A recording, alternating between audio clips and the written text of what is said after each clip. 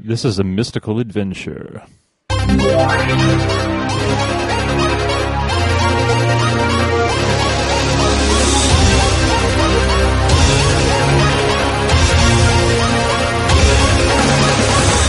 Hello, and welcome. I'm Nick Korn. Joining me on a very special episode tonight, we have from the Fast Karate for the Gentleman podcast. What's up? I'm Dave. Also, very super secret special surprise guest we have from the Greatest Movie Ever podcast and Silicon Chickens. Hey, this is Paul Chapman, sometimes known as the Almighty Gooberzilla. I heard that Dave was going to be involved in this, and I said, oh, I can do that too.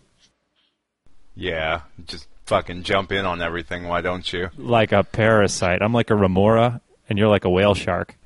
It's actually fine because, as I warned Nick on Twitter, I remember basically nothing from Streets of Rage 2, even though I played it every day for like a series of years. Right. That's okay, because it's not Streets of Rage 2. It's better than that. It's the Streets of Rage remake. So, fond memories of Streets of Rage. Let's start there. Well, do you have fond memories of this game? the total of my experience, it can be summed up with, I came home from work one day, and I was living with my buddy Scabs, and I go into the kitchen, and he says, hey, Dave, what time is it? And I was like, I don't know, like 3:30? And he's like, no, it's time to get drunk and play Streets of Rage 2. And I couldn't argue with him. And that was like sort of my college career, because I guess it was like a Dreamcast collection that had Streets of Rage 2 on. There was like a bunch of old Sega Genesis games. I don't remember anything really like. It was like Shining Force was on there. It was Shining Force and Virtua Cop and Columns and Streets of Rage. I'd forgotten about Virtual Cop. Yeah. Did that have light gun support? I feel like I would have remembered that more. The Dreamcast did. That game didn't, because that was on the Sega Smash Pack that came with most Dreamcasts. Yeah. I don't understand the point of a Virtual Cop that doesn't have the ability to let you shoot people in the dick with a light gun. Yeah, like... I was like the dick shot master at that game. I had a Too bad they didn't give you extra points for that. I thought they gave you extra points for shooting them straight in the cock. Honestly, I thought that was... There must have been some incentive, because I was doing it all the time. Well, yeah, there were varying points for where you shot guys. The big points were for shooting them in the hand. That was like 5,000. To make them drop their weapon without killing them. Oh, I always thought it was just about the dead shot. You get them right before they shoot you, and it's just like, bam! Then again, I've never known what points were, I guess. Oh, my memories of Streets of Rage 2 was the pack-in game with one version of the Sega Genesis, which was the one console, aside from the NES, that I owned on my lonesome prior to my college days. So I played a lot of Streets of Rage 2. And when I found out that it was available in the Sega Collection for PlayStation 3, that became the first PlayStation 3 game, aside from Little Big Planet, which I gave to my coworker because I was bored stupid by it, that I own. And to this day, it's still the only PlayStation 3 game I own, unless you count like the downloadable content for the X-Men arcade game, which does not live up to my fond memories of the arcade days. It certainly doesn't hold up as well as Streets of Rage does. Oh yeah, I still love Streets of Rage 2. I wish I was playing it right now. And as far as side-scrolling beat-em-ups, it's definitely my favorite in that regard, and I especially love the music for each of the different stages. Dave, you say that it holds up, but didn't you say that sort of like the brawlers as a genre are kind of gone away with the what was that last one? Based on a movie, Seven Boyfriends, Scott Pilgrim versus the World. Oh yeah, I don't know. That wasn't that fun. But that's because, I think primarily that's because it was so fucking long. Like, it took like 20 minutes to beat the first stage, whereas like you could get a whole game of Streets of Rage in basically an hour. So like, just to get to the first boss and you've been playing for so long, like people don't want to play those games for that long. And then at the same time, playing a game for a very short amount of time doesn't really appeal to people. Like, if you gave someone the game and was like, here's Streets of Rage, you'll beat it in an hour and see basically everything there is to see about the game. People will be like, well, all these other games are like 10 hours long. So where does the brawler live? I don't think it lives anywhere at this point, unfortunately. The last thing that I remember playing that could be close to be considered a brawler was the Bouncer, which was the first game I owned for PlayStation 2. And man, I dropped that game like a hot potato. Yeah, that game was terrible. But can't you say that, games like Devil May Cry and games like that actually sort of have their roots in brawlers? Because it's like, here's a room full of bad guys, go and blow them all up, beat them to death, do whatever, throw them at other enemies. But I guess the difference being that those games have a lot more depth. I mean, Streets of Rage is a little more generous in that regard because it's got actual moves, even though most of the moves are like forward, and punch. I mean, at least there's some complexity to the system, and in the first game you could call a police car to shoot missiles. It's, to my knowledge, it's not been followed in any other games. It's in the remake. In the third game, you could also play a boxing kangaroo. That's the best character. See, I think the difference, though, is it all comes down to hand-to-hand or weaponry, because if you think of things like Bayonetta, like Devil May Cry, even Ninja Gaiden, it all seems to be focused on leveling up your skills with specific weapons. Even God of War, that gives you a couple of different options. And again, I think some of it is also the 3D environment and the platforming elements that they'll try and throw in there. We don't really have the equivalent of a walk to the right and beat things up thing using the graphics capability of modern home computing systems. The best you get is Castle Crashers, which is pretty fun, but does get boring after a while. I've owned it since it came out, and I think I'm about halfway through that game. We go back to it maybe every year. It's probably been about 2 years, so I guess we've played it about 3 times. And I've rescued 2 out of the 4 princesses, so I'm making headway. Well, Castle Crashers is, they at least try to mix it up a little bit now and then. There's one section where you gotta play volleyball with all the Arabs, and then different big bosses, but in the end, that is really a grind. But, sometimes you think, where can you put complexity into these games? Is it just, the enemies and how they respond, how many weapons you can put on the field? What about it? Is it just the fact that there's co-op and you end up hitting your friends more than the enemies that makes it fun in the end? Well, that's every co-op game. Now that you mention, you could hit your friends in Streets of Rage? I don't remember. You could. Yes, at least in Streets of Rage 2, you definitely could. And you could actually do piggyback moves combining with people where, for example, Max could pick Skate up and throw him, and then you could do a unique move that you couldn't do in a single-player mode. Well, that was one of my 2 talking points. The first was talking about scabs, and the other was the combination of characters, which was... It was either Max and Skate or Blaze and Axel were the 2 obvious choices. Mm-hmm. Yeah, I mean, they each speak to one another's strengths. But I found that a lot of the fun in Streets of Rage was sort of making your own mini games. For example, when I would play it, I never use weapons if I can avoid it. The only weapon I'll use is the katana, or if there's no katana present, the lead pipe, and only for specific bosses that are cheap sons of bitches that you need to whack with the katana a few good times to soften them up, because otherwise they just manhandle you. For example, the big bald Russian guy, who is... Before him, there's just a whole screen full of ninjas and people chucking bombs, and you need to hold on to that katana, so 1, you can get rid of those obnoxious ninjas, and 2, the big bald Russian guy on the cargo freighter ship doesn't just murder you with headbutts and boxing gloves to the face. But yeah. So you're telling me that this knife I just picked up because I'm playing it now to refresh my memory is it's no good because it's taken 25 minutes to kill this fucking punk when I could have just hit him once with terracotta. The difference, the difference also is you get less points for using weapons than fighting with your bare hands, and points equate to 1-ups, of which you'll need plenty of them if you're going to try and beat the game without unlimited continues, because there are bosses in there that are just flat out cheap. Dude just stabbed me with a knife. Yeah, me again. I'm quickly becoming the honeymoon is over with the knife. I agree with you. Now I can't figure out how to get rid of it.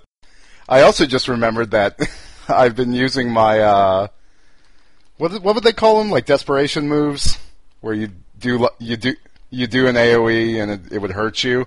Yeah, I forgot that was a part of these games, and that's why I have no life and I'm on the first level. Yeah, and certain people's special moves are distinctly better than other people's. Like, there's a directional special move in the second game where you push forward and hit the special key, and some of those moves are pretty decent. But then if you're playing Skate, the corkscrew move that he does while pushing forward and using the special is almost entirely worthless. And his breakdancing double capoeira kick special only works if someone's already got you in a hold, and only if you hit it in the second before they just punch you in the face. Yeah, that's actually last time I played it. Sort of as my own little mini game, I played it just using Skate, and from the perspective that he wasn't a little urban kid on roller skates, but he was in fact a boy born with wheels for feet, and he was growing up with that disability.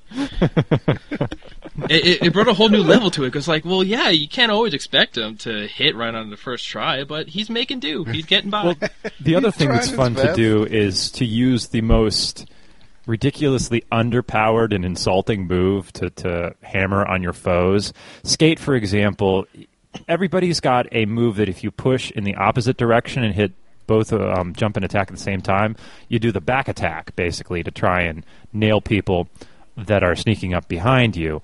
And Skate's is the goofiest looking back attack in the game. It's this ridiculous flip that he does. And he hits them with both of his skates. And I would just do that. I would lure people from across the stage. I'd turn my back on them, and they'd slowly creep up behind me, and then I'd plant my skates in their face using that back attack, and then I'd let them get up, and I'd do the same thing over and over again, and you'd have to time it just right. You're fighting a computer. It can't feel shame. It doesn't matter, because if you don't time it just right, they'll hit you with that weak punch, which will stop the move entirely, and if you are low enough on health, is enough to kill you, which is like the computer's way of making you feel salty. Man, it's just who come out of this with the least amount of salt.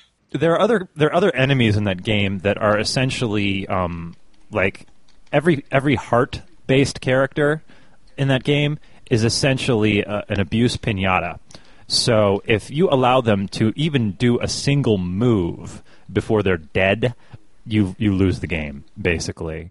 The challenge is, as soon as they show their fat face, just to annihilate them, knock them down. As soon as they get them back up, put a world of hurt upon them, and just it's so much fun abusing a fat person. I guess that's reasonable. So Streets of Rage 2 is a game about beating up fat people. And women. Don't forget the women. Granted, the women are all dominatrixes with whips and stuff like that, some of them electrified. So they want to beat you up. Yeah, like this chick, I'm about to take it to her. Well, wait and listen for her death cry when you beat her. It'll haunt your nightmares. Okay, so if you find, your own meaning into games, does that make it enough? Or is this one of those games that really, if you're going to play it, you should go out of your way to play it co-op? Because there's a bunch of games which, they're good on their own in some respect, but it's kind of, it's pointless without co-op. I'm thinking of Gunstar Heroes here especially, actually. Well, my opinion is that any game should be co-op. See, my opinion is that co-op only works if you've got friends to play it with, and since I don't have those, and I've logged many a happy hour doing the single player on Streets of Rage 2, and again, although co-op might make for some really great videos when Dave and Graziella are playing together, there is the inherent danger of you'll be right about to put the royal hurt on somebody, and then all of a sudden, Dave hits you in the back of the head with a trash can, trying to get, it's like, I don't want this knife, I got to throw it away. Ah! I just stabbed my partner in the back. Yeah. But that's how you get longevity out of these games, because if you just played them for real, they're over in an hour. But if you beat the shit out of your friends, infinite fun.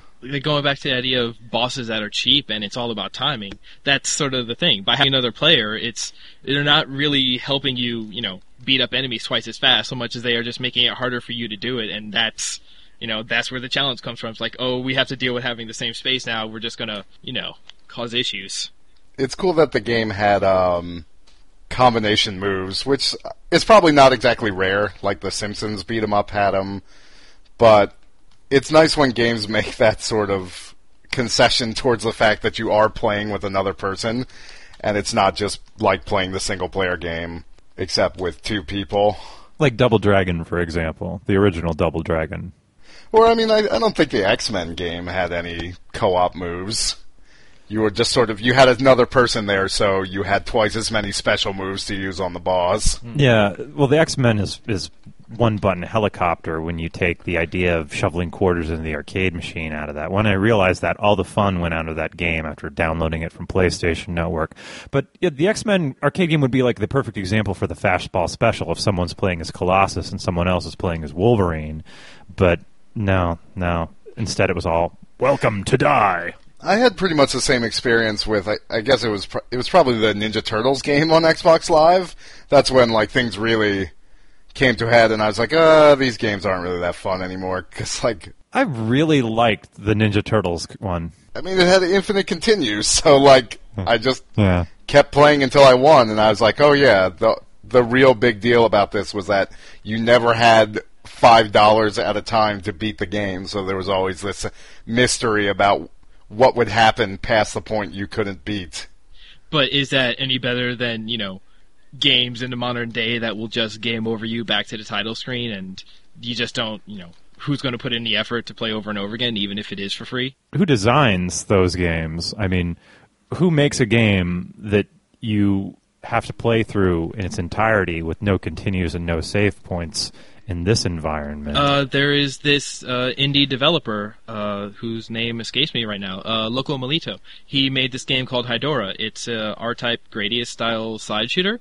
It's got about 12, 14 stages in it, and you only get to save 3 times in the entire game. It's still more than 0. I mean, it's more than 0, but... There's something to be said for mastery, but especially with games like shooters, it's really... only mastery in the most basic sense. You're really just working on your pattern recognition. So, yeah, I mean, I think those games can kind of fall by the wayside, and we won't really be any less for not having them. I think we've left those things in the dustbin of history because back in the day, the limit of the computing power was really what determined what kind of games were being made. Children had to adapt themselves to some of this, terribly written programming. I mean, I watched some of those angry video game nerd videos for games that I used to play religiously as a kid, and I'm like, what was I ever thinking? But it's what you had to do. All those garbage games like Renegade and just crap like that, like you played because you got one game a year and you were like going to force yourself to enjoy it. And I don't know, that's why I don't really truck so much with stuff like Ikaruga, which is like really pretty and has kind of cool fight mechanics, or yeah, I guess fight mechanics. I don't know, you're a plane. But like it really just comes down to like you get to the third stage and you repeatedly die until you know what pattern to avoid the crushing walls. Essentially, all those games are like that level in Mega Man 2 where you have to fall down the pit So the blocks and avoid one? Yeah. Oh, no, they avoid the spikes, yeah. Or the beams. I mean, the beams is the one I'm talking about. The spikes, the same difference in the water levels. Like, and nobody likes those parts. I actually got, for the PlayStation 2, one of those Mega Man packs where they've got like 10 Mega Man games on one CD. I got rid of it because I put it on like the dummy difficulty level, which did not have a discernible difference in the actual difficulty levels of the game. Gave myself 5 lives instead of 3. Those games continued to kick my ass as an adult. And I don't know how I ever thought that was fun. I mean, I made it to like the Cyclops on Mega Man 1. I'm like, oh my gosh, the Cyclops. I've never made it this far. And I'm like, I'm going to do it. It's going to be for real. And maybe I managed to beat the Cyclops once and immediately die on Dr. Wily. I mean, like... Well, he's just like really the most obvious example of that kind of bullshit. Like, just, you have to know his pattern exactly when he goes from side to side in the room. Otherwise, you just can't beat the game. So it's like, okay, well, I'm a kid, and Mega Man is my only game, so this isn't so bad. I'll just keep playing it over and over again. I don't really remember what the continue system was like in Mega Man, but... Password-based, I think. In the first one? Yeah, one of those, like, 26-character passwords, too. Well, I remember in Mega Man 2? When did they maybe have the 3, dots? they started giving you, like, the dots, and you had the blue and red dots that you had to put in the grid. That was 2. at least a better sort of password than the River City Ransom, which was just like everything. It was alphanumeric and basically every symbol you could think of, and there were just like thousands of variables, which, you know, to their credits, they were working with the Nintendo, and they were like, how do we remember 6 sets of stats for 2 different characters? Like, that's probably about the simplest way they could have done it. Even Mega Man, they came out with Mega Man 9 and 10 not too long ago, and they, you know, kind of upped it. Like, it's the same as it was. It's tough bosses. It's all kind of just memorization. But, you know, they added a better, you know, a real checkpoint saving system. And I was just playing it last night, and I'm still stuck on Wily's Castle, because if you turn the Xbox off, you have to start from that first stage again. I had pretty much the same experience, and I just did not turn my PlayStation off.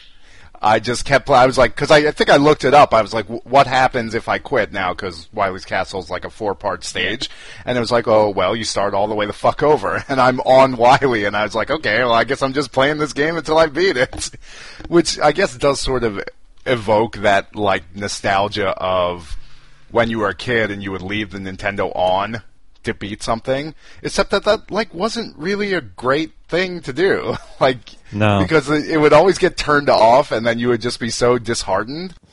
Well, that end, this kind of game design was not built for children whose parents didn't want them playing the Nintendo all day long, all the time. That's also true, yeah. You know, I mean, had a half-hour per day limit on Nintendo games, which I don't think I ever actually obeyed, but it was definitely an excuse for my parents to yell at me and kick me off the Nintendo if I wasn't doing my chores or whatever. Yeah, I mean, I had a similar experience. I was restricted to no Nintendo during, like, any sort of school day, so I would just, like, pray for holidays to come. And I remember when they were suckering people into getting Nintendo Power by giving away Dragon Quest, or Warrior, I guess at the time. It showed up on a Tuesday, and I was just like, oh my god! And my mom was like, fine, play the fucking game. And I was like, yeah! You were kicking the shit out of slimes left and right. Yeah, which I never even beat that game. I haven't to that this game day. Was fucking hard. Well, here's the question. I have not played the fan-made remake. Does it take advantage of any of the evolutions in gameplay that they've had since, 1993? Okay, well, here, let me start telling you, let me start, educating you about this remake. It pretty much doesn't. Basically, all they've done, well, which things are you thinking of particularly? Because they've done a couple of things. I know they have branching paths, which is cool. Yeah, but so did Streets of Rage 3, right? That one did vaguely. Yeah, like you could go up or down, and it would determine which part of the stage you would see next. Yeah. It's still exactly like that, but like every stage has a chance like that, and there's 4 different places to start, so there's a lot of ways to get through it. And each stage has its own enemies. Sometimes if you take a certain route, it'll have different enemies when you get to it later. But overall, that's it's cool, but it's not all that big. They have, like, every character that's ever been in a Streets of Rage. They have every boss from every series, all the characters. They even got the gay boss who didn't make it into the North American versions. Yeah, I don't remember his name, but you could unlock him as a playable character, and you could go around slapping people. Oh my god! Most of my knowledge is from Streets of Rage 2, so this is new to me. In Streets of Rage 3, there was this guy named Ash who wore, like, a purple vest and green knee-high socks. Well, I saw him in fishnets, actually. Fishnets, high heels, policeman's jacket, policeman's hat, like member of the Village People. So it's like the non-cross-dressing version of Poison. Let's not get into Poison. Poison is complicated. But no, complicated at bed, at night, in my bed, when I'm naked and alone. Ash would, like, one of his moves was to slap people with a limp wrist and everything, and I think he would occasionally do, like, coquettish butt thrust. It was, like, the most horrifyingly inappropriate thing to put in a video game. And I don't remember who they replaced him with, but they excised him from the North American release of Streets of Rage 3 entirely. There was Shiva, who was like the boss ninja guardian. They actually just put him in that fight instead, I think is what they did. Yeah. Okay. Yeah. You just sent me the picture of him, and I've at least seen that on gaming blogs. I'm not familiar with it, but... I didn't really like some of the changes they made in the mechanics in Streets of Rage 3. There were some improvements, but I felt like the essential combo system at the heart of Streets of Rage 2 was lacking from that game, even though you got to play as a boxing kangaroo or an old man who was also a cyborg. I mean, these were good things, but something about the game just didn't have that certain je ne sais quoi. Well, that's one thing that they've done for the remake is they had to build the entire game from scratch just by looking at the old games. So they left in options, and you can just go in and pick. Do you want to play with Streets of Rage 2 or 3 style mechanics? And it's even broken down, so it's like the way that weapons work can be different from the way that they fall down. Or like, do they scream as they're dying or after they've hit the ground and are flickering away? They left that sort of level of changeover in there. But okay, so what you're saying is that the way they made this game, they didn't have anything to reverse engineer. Like they must. No, they didn't redraw the art, right? They really? They took all of the art, built it from the ground up. Every line of code was from scratch just by looking at it, and they figured all that shit out. Dude, there's got to be an easier way. People make ROM hacks all the time. Like MAME or something. I mean, but didn't Sega come down on them like a 10-ton hammer? Yeah, it was like they made them take it within down the week.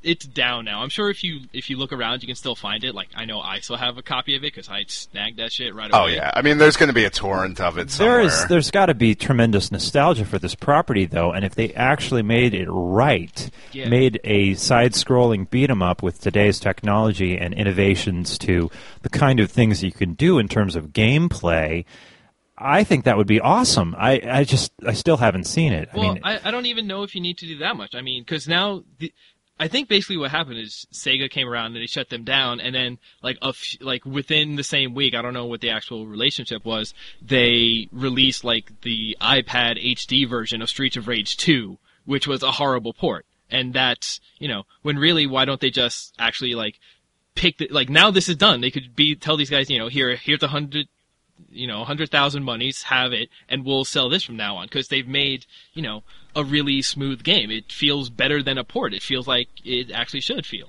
Well, I mean that's a nice thing to think about, but I wish I was more abreast of like the legal complications. But I think companies just like won't do that.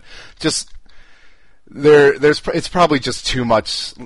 Like how a movie studio or a game studio will just flat out say, like, do not send us your ideas for properties because if we have a similar idea, you'll say we were stealing it from you. So it's just to protect themselves. Like, I think stuff that is not made explicitly under their umbrella can be really hazy from a legal perspective, and they probably just prefer to avoid it entirely. If Graziella was in the room, I could ask her, but she's not here. But like what's going on here is they could do sort of like what they did with Cave Story and La Mulana.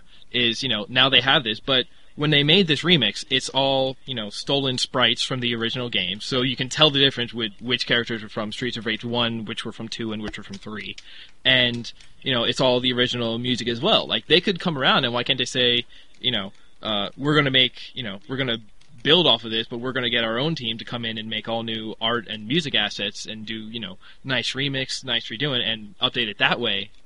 And then, still you could actually get something nice about this that people would want instead of... Because people are probably going to get the ports of the old ones, but it's, we have something better now, and you could get... I don't know what people like to buy. I don't buy those things. Halo. But I mean, if you made, even if you just did like an HD reskin where you just made the graphics look super awesome and left the gameplay pretty much entirely the same and put it, online for $5 to $15, I'm sure people would buy it. It's not just price; it's availability. Put that stuff out there, and I think. I mean, what's the point of sitting on a 20-year-old property that is not currently being marketed or capitalized in any sense? I mean, wouldn't you love to see another Final Fight game? Wouldn't you love to see an updated Altered Beast? Well, they've tried with Final Fight many times, and they've all been awful. They've been terrible. Just do it right. That's the hard part. So you guys know that there is also a Golden Axe remake that just came out and has not been stripped from the internet yet. So I think it's probably accurate that they are not releasing an iPad version of Golden Axe, so they're a little less quick to get rid of the Golden Axe remake, even though it sounds kind of cool. They said they put some RPG elements in it, and I'm a sucker for that. I'm a sucker for the fact that the guy's named Axe Battler and he fights with a sword. So this is something I'm noticing as I'm replaying this game, is that I just killed the fat guy, no big deal. Enemies in this game are like super, super soft as compared to many other games of this type where you're, like I will use The Simpsons as an example, where you're just beating on guys for like 40 minutes and with no idea whether they're going to die or not until very near the end they start flashing red. And that's a frustration I had with... I played a little Monster Hunter now. I've come to the realization I don't hate it as much as I thought I did, but it's still got some problems. The choices of which is that, like, even the simplest guys take, like, 10 minutes to kill, and it's just, like, exhausting fighting them. Where in this, like, they have guys with really short life bars that exist basically to make you feel powerful, which is actually, it's a direct comparison to what I noticed in Dragon Age 2, where they just throw these weaklings at you that you obliterate with one sword swipe on the way to the real guys, and it makes you feel like such a badass, which, like, there's something to be said for player empowerment. Mm-hmm. And even though I haven't played this game in like a million years, I am using Axel, so I'm just basically using Terracotta every 2 seconds. But I'm on the end of the 4th level. Oh, I just got kicked in the face by a Kung Fu Man. I'm on the end of the 4th level, and I still got 6 lives. And, like, I haven't played this game in probably 5 years. So like, that's why you make challenges for yourself. Like, you try and do not just Terracotta, but perhaps the jumping short knee drop into the hold, into the headbutt clutch, or the fun activity of using Axel's backdrop throw to just throw enemies into other enemies, and then you hit them with the Terracotta. So it's like insult to injury. Yeah, but you could just use Terracotta. I'm just thinking, well, yeah, but that's what he's saying, is that you got to make it fun for yourself, because the game, by its lonesome, isn't that hard, which is probably part of the reason why it endures so much. I mean, certainly, if I was playing it drunk, it couldn't have been that difficult. Fucking WrestleMan. Yeah, he's super cheap.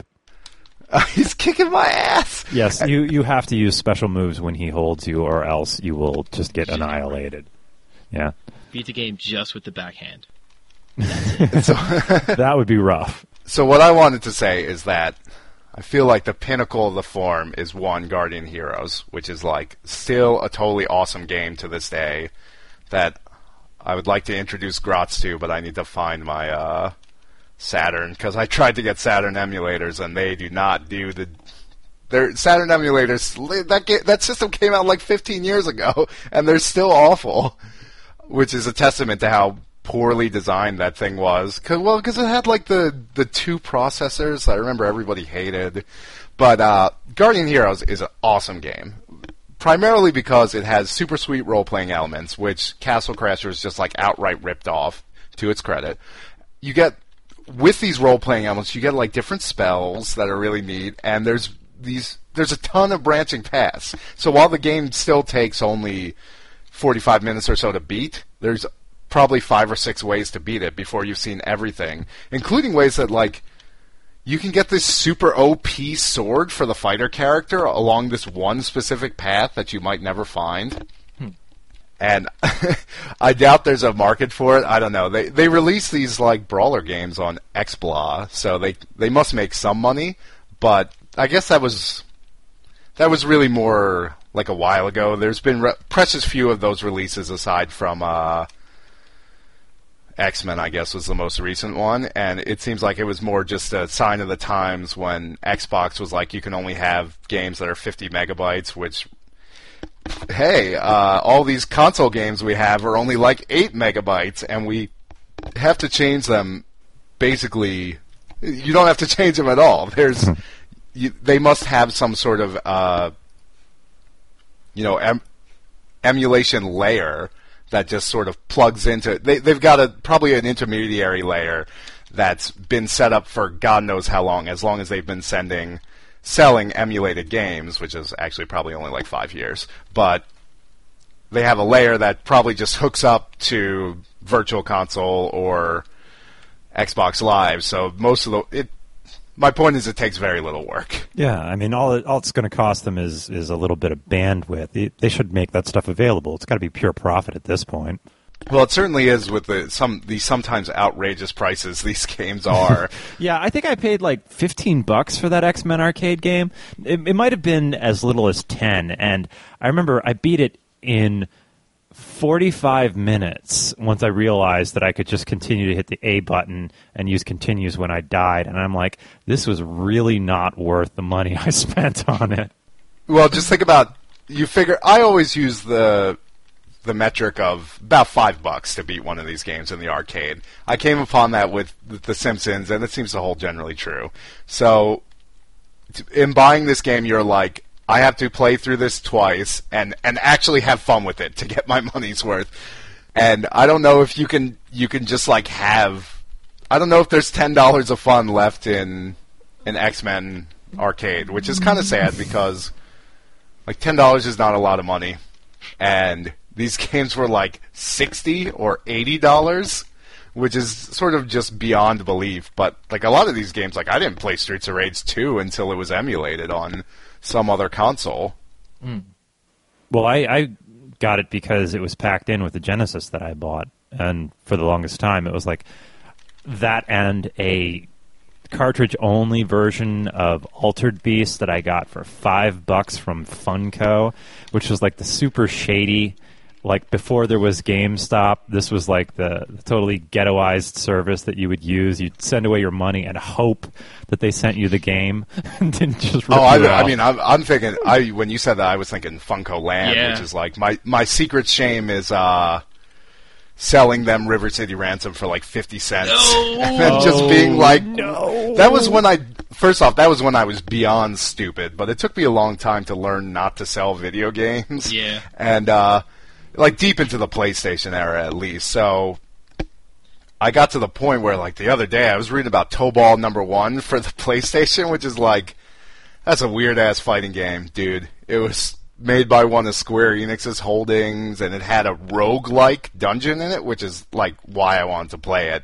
But I was like, man, I sure could go for some Toe Ball #1. Too bad I sold it for probably like $4 because I was in college. Yeah.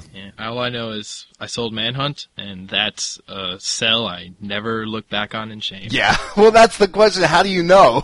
Yeah, there are plenty of opportunities where you just want to be rid of that game and never want to ever play it ever again. I was poor at that. Like, I sold Symphony of the Night. And that might be that's arguably worse than River City Ransom. All right. So, like, is there anything else to say? I think we've covered. Well, we've gone through this entire conversation without ever mentioning that one of Skate's grapple moves was to flip onto the back of their head and start punching them in the back of the skull. That is why I played Skate. Yeah. If you're going to start breaking out special moves, I don't think Terracotta has been specifically mentioned. And when we were playing the game, we thought Axel's uppercut was Terracotta. Like, the term grand upper never came into mind. It was just always, and like at the time, it was Joel that had to be like, Terracotta, like baked earth? And I was like, oh, is that what that means? I just thought it was a sweet dragon punch. What is the one that Blaze said supposed to be? It's like no. That's what we always said. I thought it was ho he he. Maybe, I don't know. I remember I don't know what it was supposed to be. I also remember that Max had that like whack ass chop as his normal attack. Yes, like yes. Well, he's a wrestler, you know. It's a chop. Yeah, it's a pretty standard wrestle move, I suppose. Damn, Stage 5 took it to me. I went from 5 lives to 2. Man, I was just thinking, this game's easy. I'm going to beat this game before the podcast's over. There's, 7 levels? I'm on the beach now. 9. I don't remember. 9. 9? Nine Oh, I'm over this game already. All right, this game does not hold up. Oh, don't lie, don't lie. That game takes you on a magical adventure that ranges from the back alleys where the gangers hang out to like a floating ship and a freight liner and a robot manufacturing factory. I mean, it kind of is literally a magical adventure because you do go to an amusement park. Patio where the bad guy's got a machine gun. I mean, come on. That game is a tour de force of weirdness, and all of it's to rescue your partner from the first game, who's Skate's older brother. I fucking hate when they give the last boss a gun. And that's just like what these games did. Like, so this guy, fight me with your hands like a man. He's like, no, I'm not an idiot. You've killed 1,000 people on your way to me. I'll just shoot you. Was it Streets of Rage 2 or 3 where you could get like the bad end where it turns out that Mr. X was actually just a robot version of himself? That was Streets of Rage 3. Streets of Rage 3 had like all of these plot twists and multiple endings, and they apparently really chopped the hell out of it when they localized it. Like in Streets of Rage 3, you're rescuing the president, and they changed it to like the mayor. Yeah, so really like lowered the scales. Like, yes, it was like a bad dudes thing, and like if you fail, the president gets blown up or something. I guess if the president's being taken hostage, that explains why they just handed out rocket launchers to the police force. That's sort of the scale you would expect. So the president's got a thing of dynamite wrapped around him, and while the continue clock counts down, he's got to try and blow it out. Yeah. And that's why you got to save him. Again, like, there's a lot you can say about it, but I think a lot of it just comes from memory. And if you like crazy shit and games where you walk forward, you walk to the right, and you punch people a lot, this is a game you get. Because from everything that... It has everything the original games had. It has, they put like a shop there now, so every time you beat the game, you get money, you unlock characters, you unlock art, and... Oh, man, that's my kryptonite, son! I hate that shit, honestly. Really? I hate unlockable content. It is the most infuriating thing in the universe. I remember there was a Mortal Kombat game where you started with like 6 characters that you could play, and in order to play as Liu Kang, you had to discover him in a bullshit minigame. Well, fighting games they're a specific example because I can think of especially like Super Smash Bros. Brawl because frankly, nobody really played Mortal Kombat that much with friends compared to Smash Brothers. But Smash Brothers, you start with like 10 guys, and there were more than twice that many in unlockable characters. So, I want to have fun with this game. I guess I'll just have to play it like a ton, even though I don't care about the single player. Which is, I remember listening to a podcast, some gaming podcast, and the dude's talking about the newest one, where you could do all the crazy stipulations to unlock a guy, or you could just play X amount of versus matches. And he was like, I set the matches to 1 life, and I just constantly walked my guy off the edge. And it's like, well, great. Why? And they essentially made concessions to the players in Super Street Fighter because people hated having to unlock the characters, so all the characters in Super Street Fighter 4 were just unlocked already. Which, like, it's kind of cool sometimes. Me and my buddy used to play Mars Matrix. We used to play a lot of shooters together, and Mars Matrix had a store that you could use your points on, which I don't really even remember what the value of the store was. I think you probably got like background art and shit. But it was really exciting when we would get to the end of the game and be like, what can we spend our points on? But I think it only works if it's a game that you want to play anyway, and they don't put stuff you want to use behind that barrier, which limits what you actually can put behind that barrier. That's kind of like what they did with Power Stone, because they had the sort of adventure mode, where as you picked up items, you'd be able to like save them for later, take them to the shop and combine them, and that would just give you new stuff on top of all of the stuff that was already in it. I am a proponent, limitedly, of persistence in games. In stuff that's non-competitive, it gives you a bond, sort of, with your friends. Like the new Contra game that came out, which has its ups and downs, has a really cool shop, which lets you buy stuff like upgrades for your weapons, which kind of makes the game easier for the most part.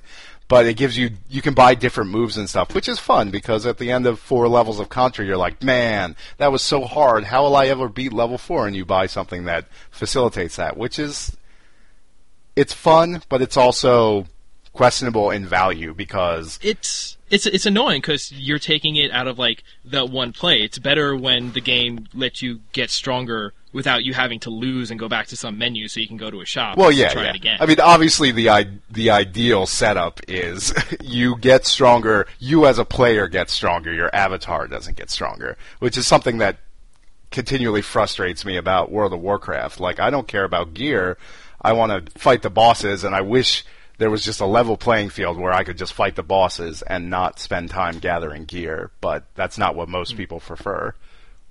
Like, I'd be 100% behind you, but I still think of Zone of the Enders. As soon as you get Zero Shift, that makes you as powerful as you need to be.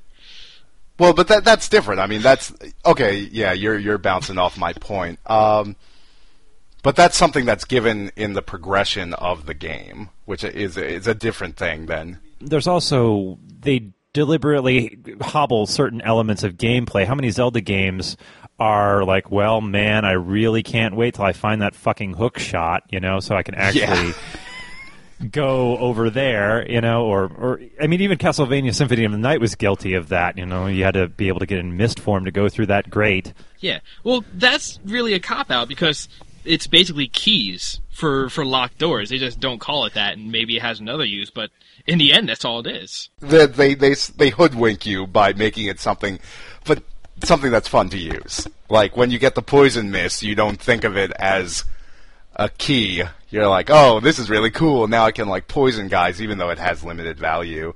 And they could have just given you that whole toolbox from the start. That happens a lot in, I guess they call them character action games. I've never been satisfied with that title, but games like Devil May Cry and Bayonetta, where you get the weapon and then you got to buy moves for it, which is like, why don't I just have all the moves? But at the same time, that gives you, going way back to Paul's original point of like making your own fun, that is key to making your own fun in those games. Like, long after I beat Devil May Cry, if I'm playing a clean game on hard, like no persistence, I know exactly how much money I have to get in the most efficient way possible to get this move before the point that I need it, and it becomes a game that you've built on top of it, which is maybe dangerously close into like achievement territory, which is thin ice to tread on. But when I allow myself to be fooled, it can be a pretty fun experience. Yeah, the only difference between that is if it's achievements, then it's not, you're not getting the intrinsic value out of it because somebody's just dangling it in front of you. You're not doing it because you want to. You're doing it because somebody gave you a shiny. Yeah, they suckered me for achievements for about 3 months, and then I was just like, wait a minute, this is bullshit. Well, like, I'm just thinking of I know this is going to induce groans when I say it, but any of the Dynasty Warrior games where you start the game with 4 moves, and you have to level up your weapon skill in order to unlock moves that, by all intents and purposes, you should start the game with, Granted, a lot of it's just, square, square, square, triangle, triangle, triangle, and stuff like that, but still, I mean, like, unless you're playing, granted, you can't play as Lu Bu to start off with in most of those ones, but unless you're playing with a character who's so overpowered that their every move just cuts a swath through your enemies, trying to play the game as certain characters when you only start with, like, a 4-hit combo is insufferable. Yeah. And yeah, there's good ways and bad ways to do it, but if you're playing Devil May Cry, for example, and you need 4,000 orbs to get the double jump, you really miss that double jump before you have it. Yeah. But that's just the style of game it is. I mean, it's like Metroid. You can like that or not like it, but it's never going to change. Like, yeah, it's functionable. It works and it's established. And like, technically, there's nothing wrong with it. There might be better ways to do it, but not better enough.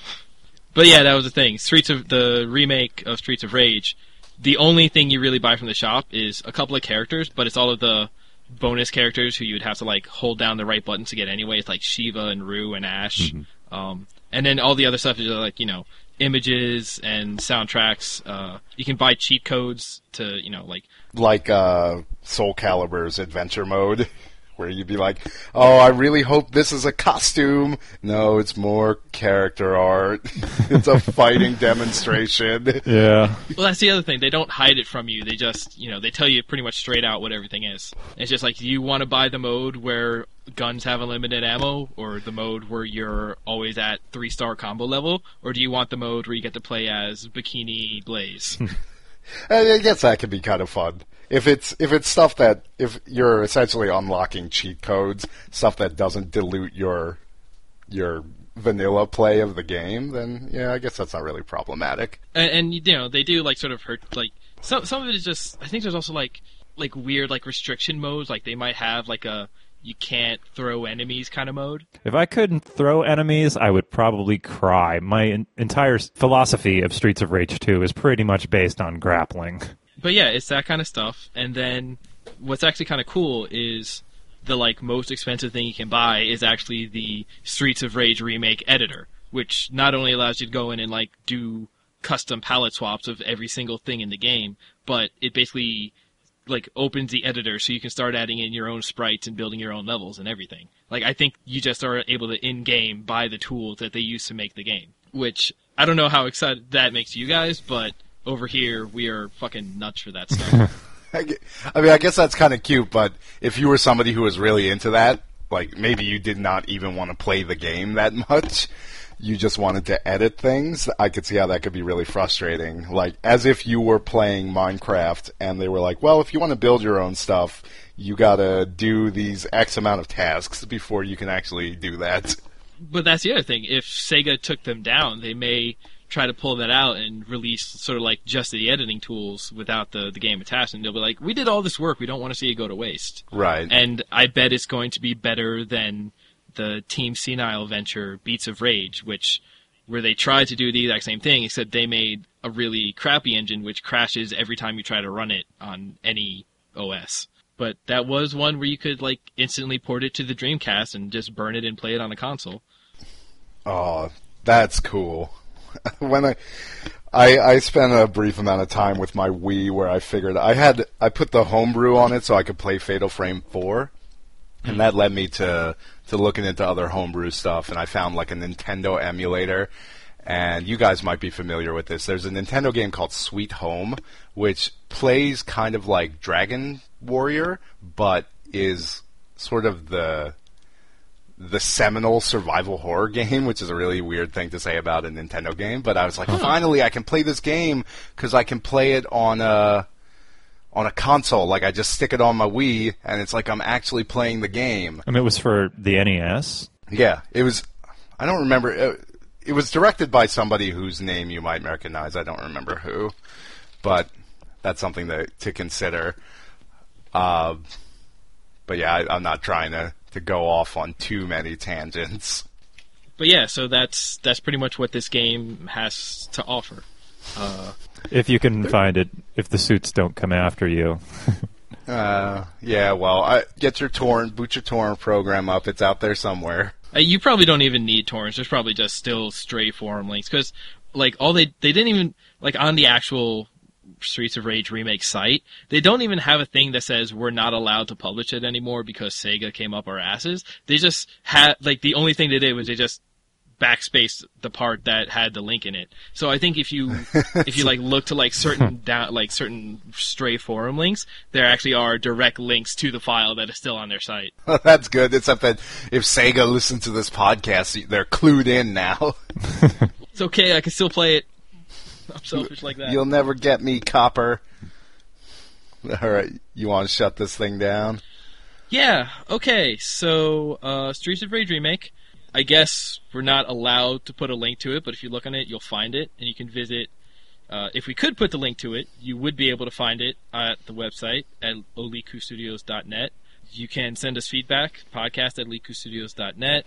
We're on Twitter, we're on Facebook, we're other places. How about you guys? Give us some plugs for your stuff. I do Fast Cry for the Gentleman. It's a podcast for your imagination, and it can be found at daveandjoel.com. I don't recommend going to fastkarate.com. I don't know where that leads you, but I do not own that website.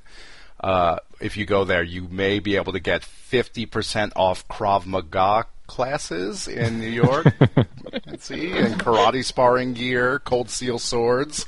So that might appeal to you too. Well, more it's than important to have a cold would. steel sword if you're going to be, karate chopping That's fairies. 440 in the Fae. steel. I'm Paul Chapman, sometimes known as the Almighty Gooberzilla. You can find the Greatest Movie Ever podcast at gooberzilla.wordpress.com or fearthegooberzilla.com, which is the domain that I own, but I'm not a web programmer and I don't know how to do most of that stuff.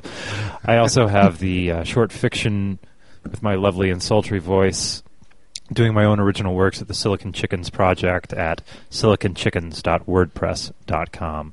Original works of fiction, both humorous and macabre. And if Streets of Rage 2 was a person, I would have sex with it. Male or female, doesn't matter. It's all about the personality, dude. Yes. It's what's under the skin. Yes. But I want to thank you both so much for joining me. This was a fun time. And I guess we'll see everybody next week. Later. Thanks for having me. Yep. Sexually. Whoa. I'm gonna hit this. I'm gonna hit the stop on this.